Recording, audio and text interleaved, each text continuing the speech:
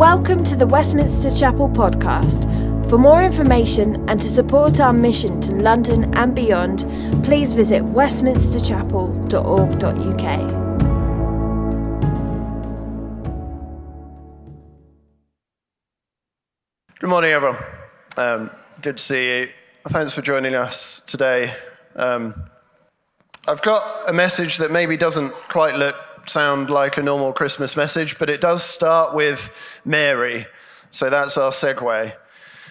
I want to ask you this question first, though. What are your plans for next year? Have you got plans for 2024, plans to move house, plans to stay in your house, plans to move jobs, plans to stay in your job, plans to start a family, plans to move, plans to stay? What are they? Maybe you've made some clearish plans for 2024.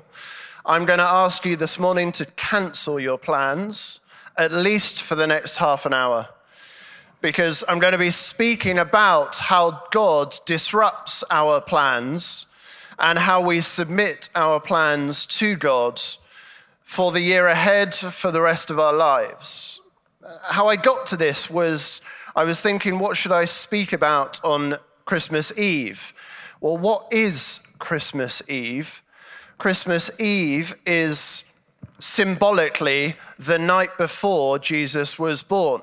And so there would have been at least one person thinking about their plans and how their plans had been disrupted by God. Mary, after her very frantic, you can imagine, and stressful experience of needing to move from Nazareth down to Bethlehem to find somewhere to maybe have a child, and all of this frantic and stressful situation, now you can imagine a moment of calm, a moment of peace, in as much as possible, perhaps at the beginning of labor, thinking about how God had disrupted her plans. But the funny thing is, how much had God disrupted her plans? She was a woman who was engaged to be married and quite likely was planning to start a family in the next year. And so in some way, God hadn't disrupted her plans at all. And yet, he had broken in quite a remarkable way to her story. So I was thinking about Mary and how God had disrupted potentially her plans, her grand designs for her life.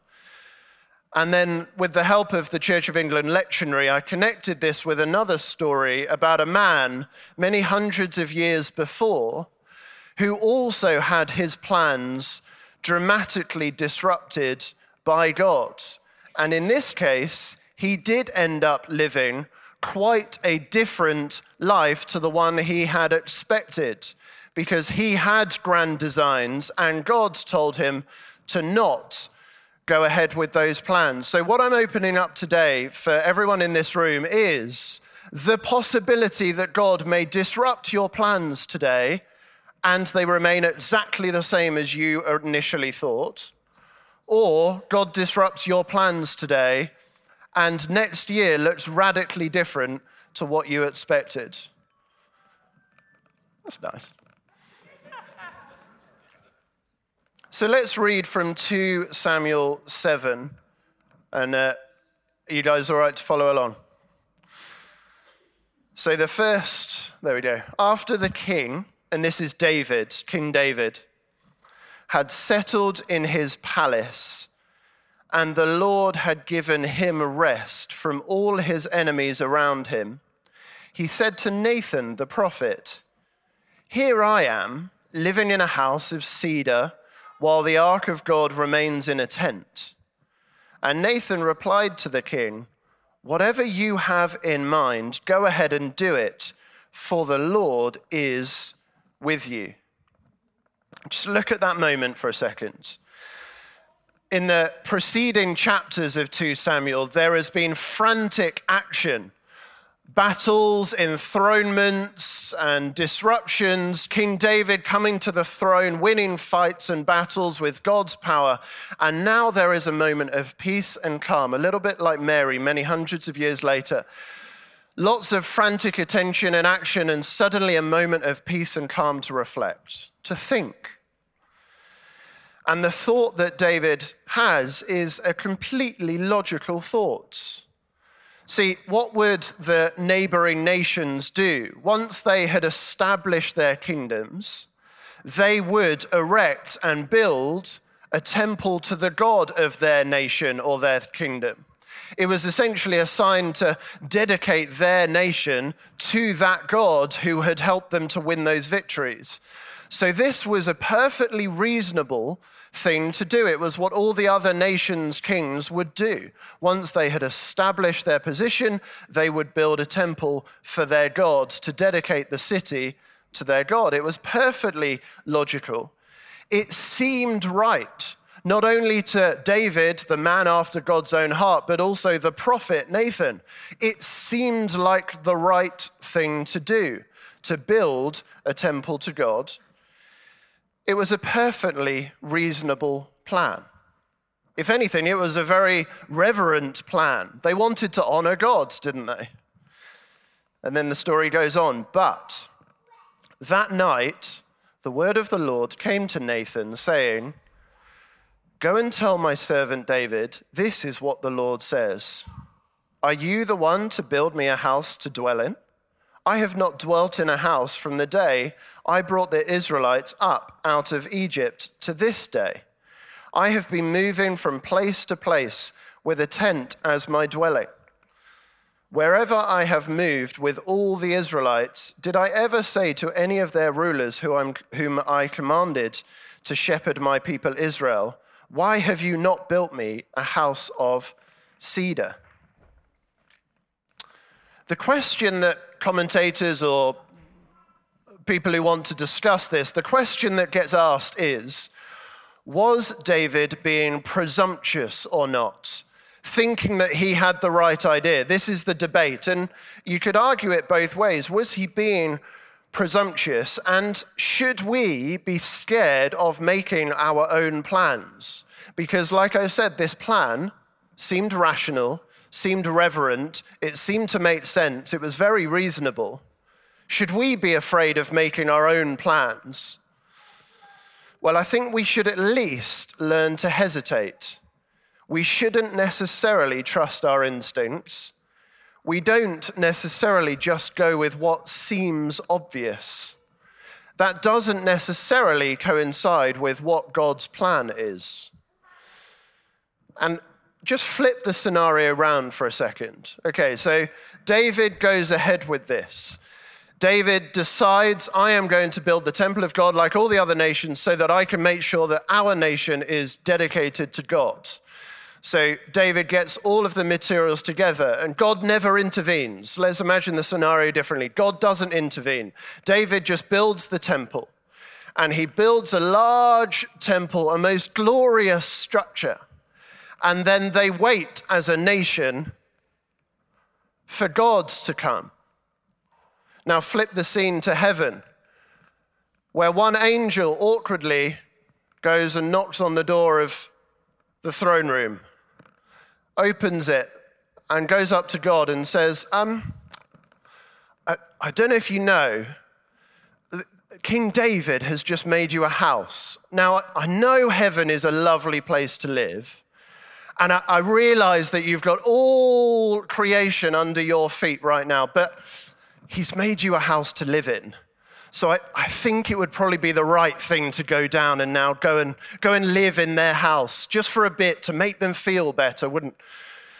Now, I'm mocking that scenario, but that is actually what all the other nations did. The Bible's full of these sort of comical critiques of the other gods of the other nations, where the other nations worship gods that they created, and these gods relied on the human beings to keep them alive. There's these scenes where Isaiah mocks the fact that the people of one nation will chop down a tree and they will turn half of that tree into a shrine to a god, and the other half of the tree will be used as firewood to cook their food. And the mockery is, oh, you're worshiping a god inside a tree that you had to cut down, and then you had to burn, you had to carve it into the right shape. And the big debate in the Old Testament is really the nations worship these false gods, and we worship the living God. If David had just gone ahead and built this temple and then sort of enticed God down as if he was a bird in a tree that he needs to come now down into their temple, what kind of a God are they worshiping as Israel? God's response is almost comical. He says at one point in the Psalms, he says, if I were hungry, I wouldn't tell you, because the whole world is mine and all that is in it. I'm fine, thanks. I don't need your help. I don't need your sustenance. God doesn't need us to keep him alive. All of the other nations, their gods relied on the people worshiping them. If the people stop worshiping, the gods disappear. And that is the sort of accusation that people throw at the God of the Bible. And the God of the Bible just laughs at the suggestion. Look, I never needed people. I'm fully, wholly self-reliant from all of eternity. I do not need people. I don't need their worship. I don't need them to sustain me. God is fully self-existent. He lives in and of himself. He doesn't require us. He didn't need David to make him a nice house so that he could get out of that windy heaven. No, he's fine. And the story carries on. God continues and says, now then, tell my servant David, this is what the Lord Almighty says. I took you from the pasture, from tending the flock, and appointed you ruler over my people Israel. I have been with you wherever you have gone, and I have cut off all your enemies from before you. Now I will make your name great, like the names of the greatest men on the earth, and I will provide a place for my people Israel, and I will plant them so that they can have a home of their own and no longer be disturbed. Wicked people will not oppress them anymore, as they did at the beginning, and have done ever since the time I appointed leaders over my people Israel. I will also give you rest from all your enemies. The Lord declares to you that the Lord himself will establish a house for you. When your days are over and you rest with your ancestors, I will raise up your offspring to succeed you, your own flesh and blood, and I will establish his kingdom. He is the one who will build a house for my name, and I will establish the throne of his kingdom forever. I will be his father, and he will be my son. When he does wrong, I will punish him with a rod wielded by men, with floggings inflicted by human hands. But my love will never be taken away from him, as I took it away from Saul, whom I removed from before you. Your house and your kingdom will endure forever before me. Your throne will be established forever. Just to summarize maybe what's been said there, God is saying, I promised that I would give you rest, and I have not finished yet. This is the gracious God. Look at the amount of attention that he has given to his people. I've promised you these things, and I will continue to make them fully fulfilled. I think there was a danger in David's mind.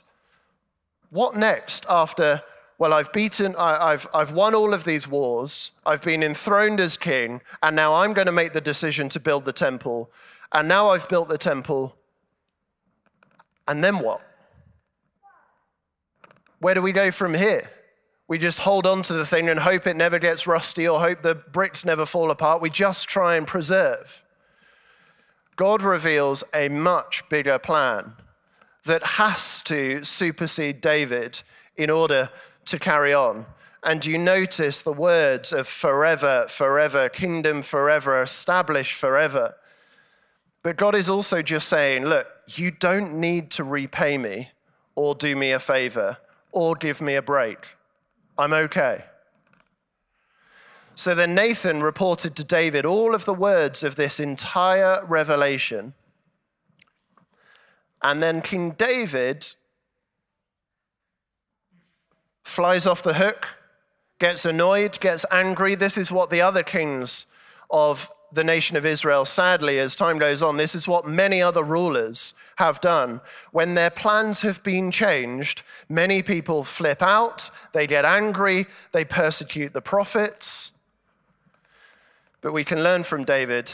He went in and sat before the Lord. Even in those days, even the priests weren't allowed to sit before the Lord. This is the sign of a friend and a co-ruler with God sitting before the Lord. And he says, "Who am I, sovereign Lord, and what is my family, that you have brought me this far?" And as if this were not enough in your sight, sovereign Lord, you have also spoken about the future of the house of your servant, and this decree, sovereign Lord, is for a mere human. What more can David say to you? For you know your servant, sovereign Lord. For the sake of your word and according to your will, you have done this great thing and made it known to your servant. How great you are, sovereign Lord. There is no one like you, and there is no God but you, as we have heard with our own ears. And who is like your people Israel, the one nation on earth that God went out to redeem as a people for himself, and to make a name for himself, and to perform great and awesome wonders by driving out nations and their gods from before your people, whom you redeemed from Egypt. You have established your people Israel as your very own forever, and you, Lord, have become their God. And now, Lord God, keep forever the promise you have made concerning your servant and his house. Do as you have promised, so that your name will be great forever. Then people will say, the Lord Almighty is God over Israel, and the house of your servant David will be established in your sight. Lord Almighty, God of Israel, you have revealed this to your servant, saying, I will build a house for you. So your servant has found courage to pray this prayer to you. Just, if you need a lesson in prayer, there's one. God has promised this to me. Through faith, I trust it. That gives me boldness. I now pray the promise back to God. Sovereign Lord, you are God. Your covenant is trustworthy, and you have promised these good things to your servant. Now be pleased to bless the house of your servant, that it may continue forever in your sight. For you, sovereign Lord, have spoken, and with your blessing, the house of your servant will be blessed forever. Do you notice the two titles in this? There's servant, i.e. David, and there is sovereign Lord. David has just felt the power of the providence of God like a punch from Mike Tyson or Anthony Joshua.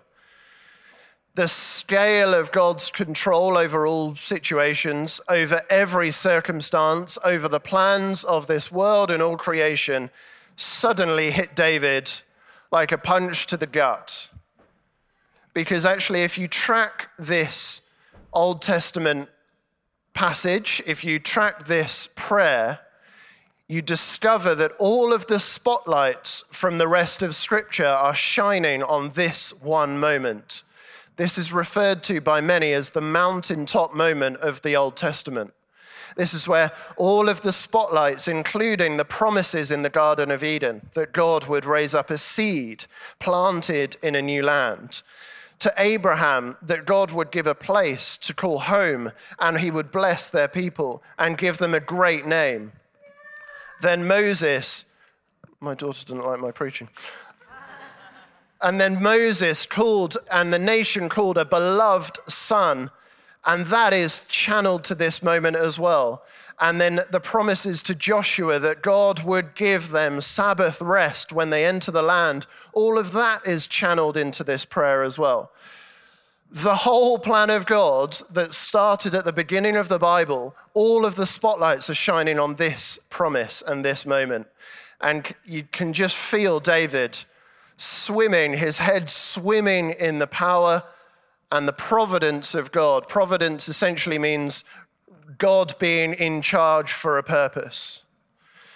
I'll read you a couple of verses from David's Psalms, but also Solomon, his son's Proverbs.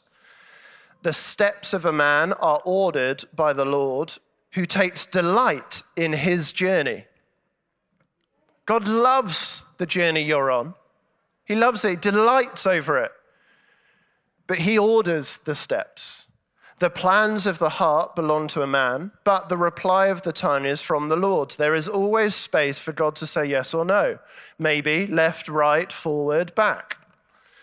Many plans are in man's heart, but the purpose of the Lord will prevail. No matter how hard we try, the purpose of the Lord will prevail. A man's steps are from the Lord, so how can anyone understand his own way? I would encourage us all, stepping into 2024, do it with humility, knowing that a man's steps are from God. Therefore, how can anyone understand the way you're going? The point here is God's plan is bigger than ours and cannot be stopped. Our friends, who some of you know, but I'm not going to mention their names, booked their honeymoon many years ago, and they booked to go to Granada in South America. And they were surprised at how cheap the tickets were, but they get on the plane, and they arrive in Spain, Granada, Spain. See, no matter how much you think you're going somewhere, if the pilot has different plans, you have to submit to the pilot's plan in the end, don't you? No matter what our view of where everything is going, surely it's going to help to know where the pilot is taking everything. The lesson I'd love us to just take away is, before asking the question, what is God's plan for my life? You've got to know the answer to the question, what is God's plan? Do you know what God's plan is for all things, which includes you? I've really enjoyed a moment of confession. John Piper wrote a brilliant, very long book called Providence. I skipped to the final chapter because I knew that was where the conclusion would be. God's plan to establish a new creation dedicated to his son, Jesus, where everything will see dimensions of the glory of God like never before. The heavens will be glad, the sun and moon, shining stars will praise the Lord. The earth will rejoice, the seas will roar with praise. The rivers will clap their hands, the hills will sing for joy.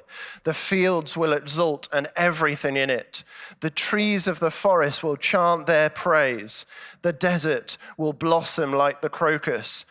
And the created world will be liberated and perfected, and the experience of God's people will be overwhelmingly joyful and full of love and praise. That's God's big plan, a new creation that awaits us, that God is taking everything to that consummation, the final glorification when everyone sees and recognizes Jesus for who he truly is.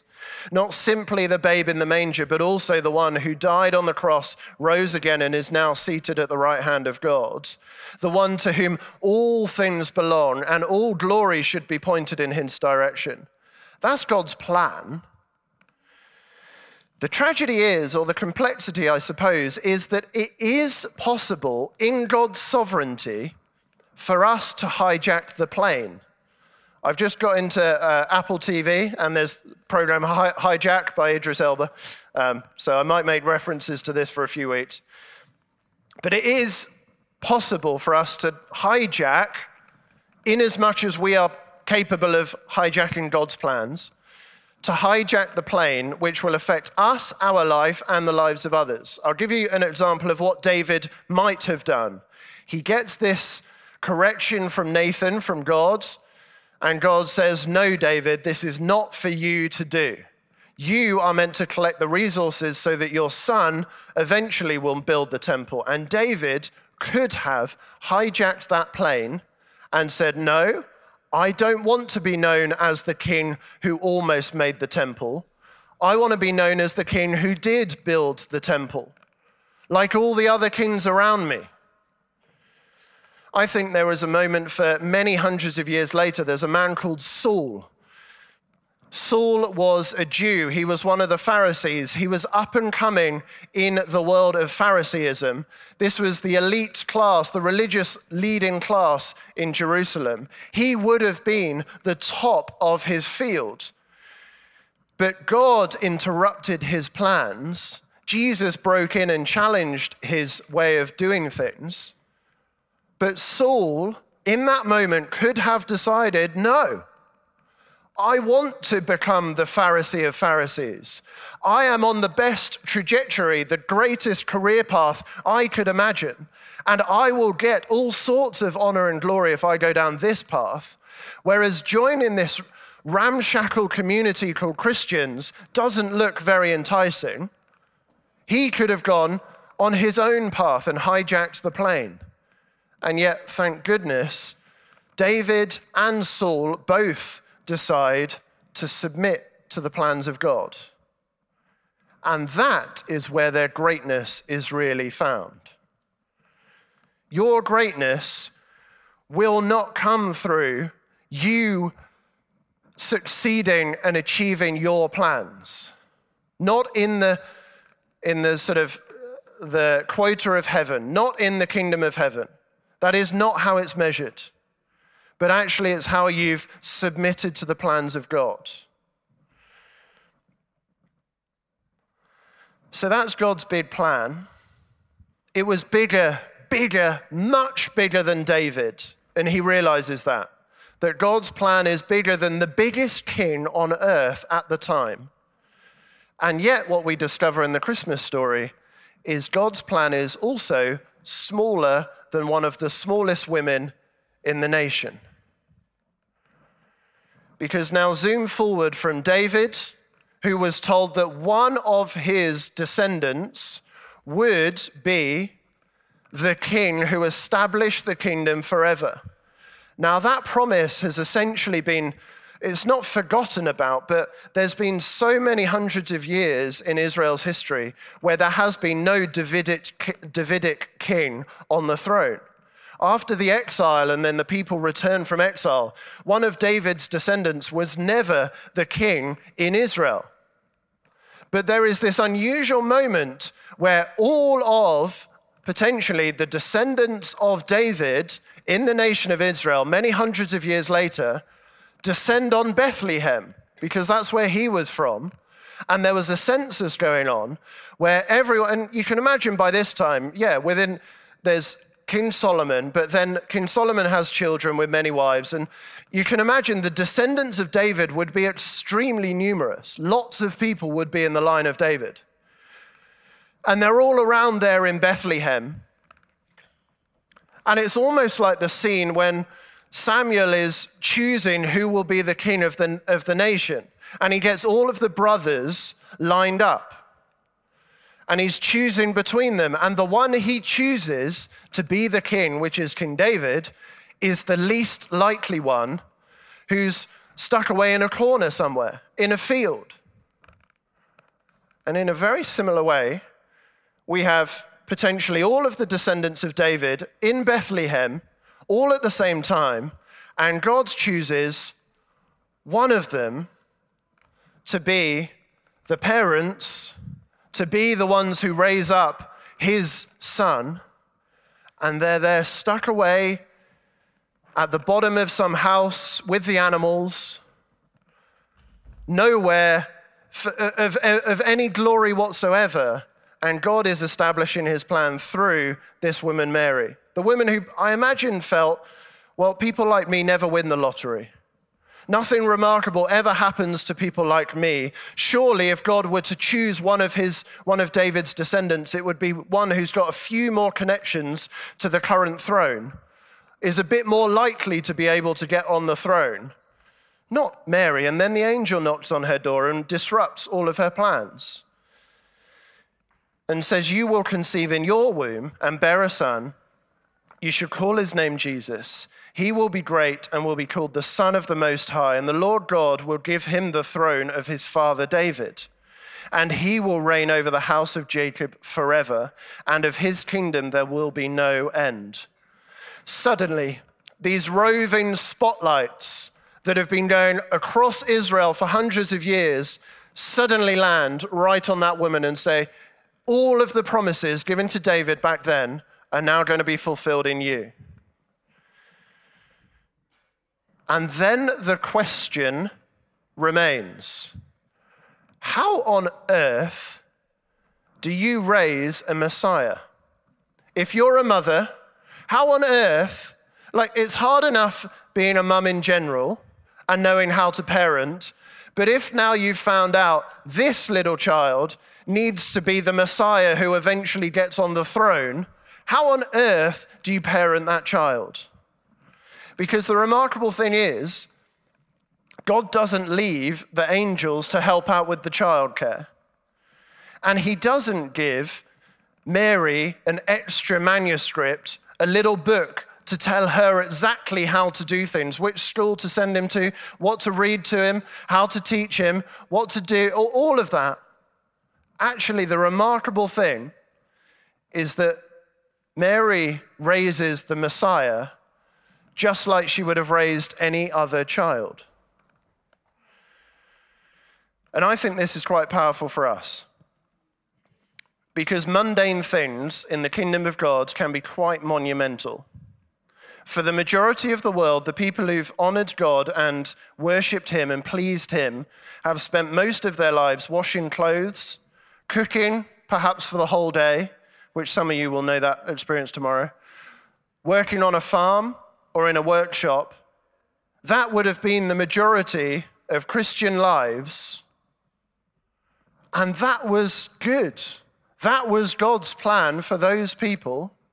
And they did it according to his will. And they did it to glorify him. And one woman raised their child in such a way that he was the Messiah of Israel, just by being a normal mum devoted to God. Please don't mistake modern, middle-class, midlife crises as the same thing as a call from God. Midlife crises where you just pack everything up and you want to move away. You want to escape the mundane. You want to get rid of all of the shackles of this life and set off. I know too many people who've abandoned their families and set off around the world to discover themselves in some sort of great call on their lives.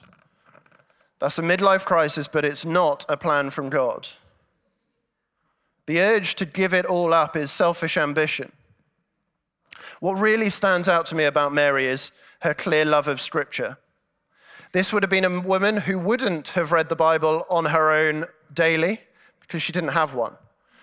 But she was so dedicated to the Word of God that she would have ensured that she was around people who knew Scripture. She would have learned it from the synagogues. She would have immersed herself, not just so that she could repeat Scripture verses like this to try and prove that she was doing the right thing, but actually Scripture, the Word of God, so immersed her, she was so immersed in it, that she made decisions just naturally by the Word of God. It just came out of her. I'd love to encourage us into that next year, where we're not just about, you need to read your Bible every day because that's what good Christians do, or, you can quote a few verses and that justifies every decision you're making. No, let's be immersed in the Word of God so that we can work out the nuances and the differences, and sometimes it's the right thing, sometimes it's not. Sometimes there's wisdom in that, sometimes there's not. And you can fully immerse yourself and understand the promises of God in your life. But this does require a lot of effort. I imagine Mary put a lot of effort into learning Scripture. God doesn't give us each a 5-year or even a 1-year plan. Instead, he gives us a call for patient spiritual discernment and growth as a community together as we steadily mature and desire more to see God's glory manifest in the world that we're in. And then we gain wisdom that comes from reading and rereading Scripture and having conversations about it together. I am not denying charismatic experiences like having an angel knock on your bedroom door. However, I am saying it's maturity in the Word of God that allows Mary to discern whether this was just a lot of cheese that she'd eaten whether this was something demonic or whether it was actually the work of God. So by God's word with his empowering spirit in his community, that will be sufficient for us to walk into God's plans for the next year ahead. And we can glorify God together. Now, you cancelled your plans. You can relaunch your plans again if you want. I'm going to invite us to take communion. In 2 Samuel 7, there are 3 things that cannot stop God from keeping his promises. Number 1 is time. Number 2 is our sin. Number 3 is death. Each one of those pales into insignificance when God continues on his plan. When Jesus goes to the cross, well, first, time seemed to be the issue. God's people had been waiting forever for him to fulfill his promises, and then he came. Then it seemed to be people's sin. God's people, his disciples, kept on holding him back. Everybody sinned. Jesus went everywhere and found that every human being, even the most upstanding, had sin. That doesn't stop him. And then he's strung up on a cross and killed. And even that didn't stop him, because he rose again into new life to begin this new creation that we can enter into by faith. And he launched this incredible thing called the church. And we now can come before him taking communion. And I just love you to consider 2 different things. For all of your grand designs for next year, please don't forget God's grander design. If your plans align with that, superb. If not, change them. Some people might need to submit their lives to God. That's the first thing. Some people might need to submit their plans to God. But all of us can come before God now if we've put faith in him and take communion.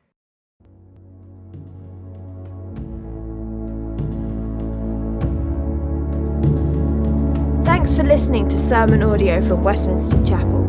If you'd like to partner with us in making disciples and sharing the gospel, please consider making a one-off or regular donation. Visit westminsterchapel.org.uk/giving to find out how.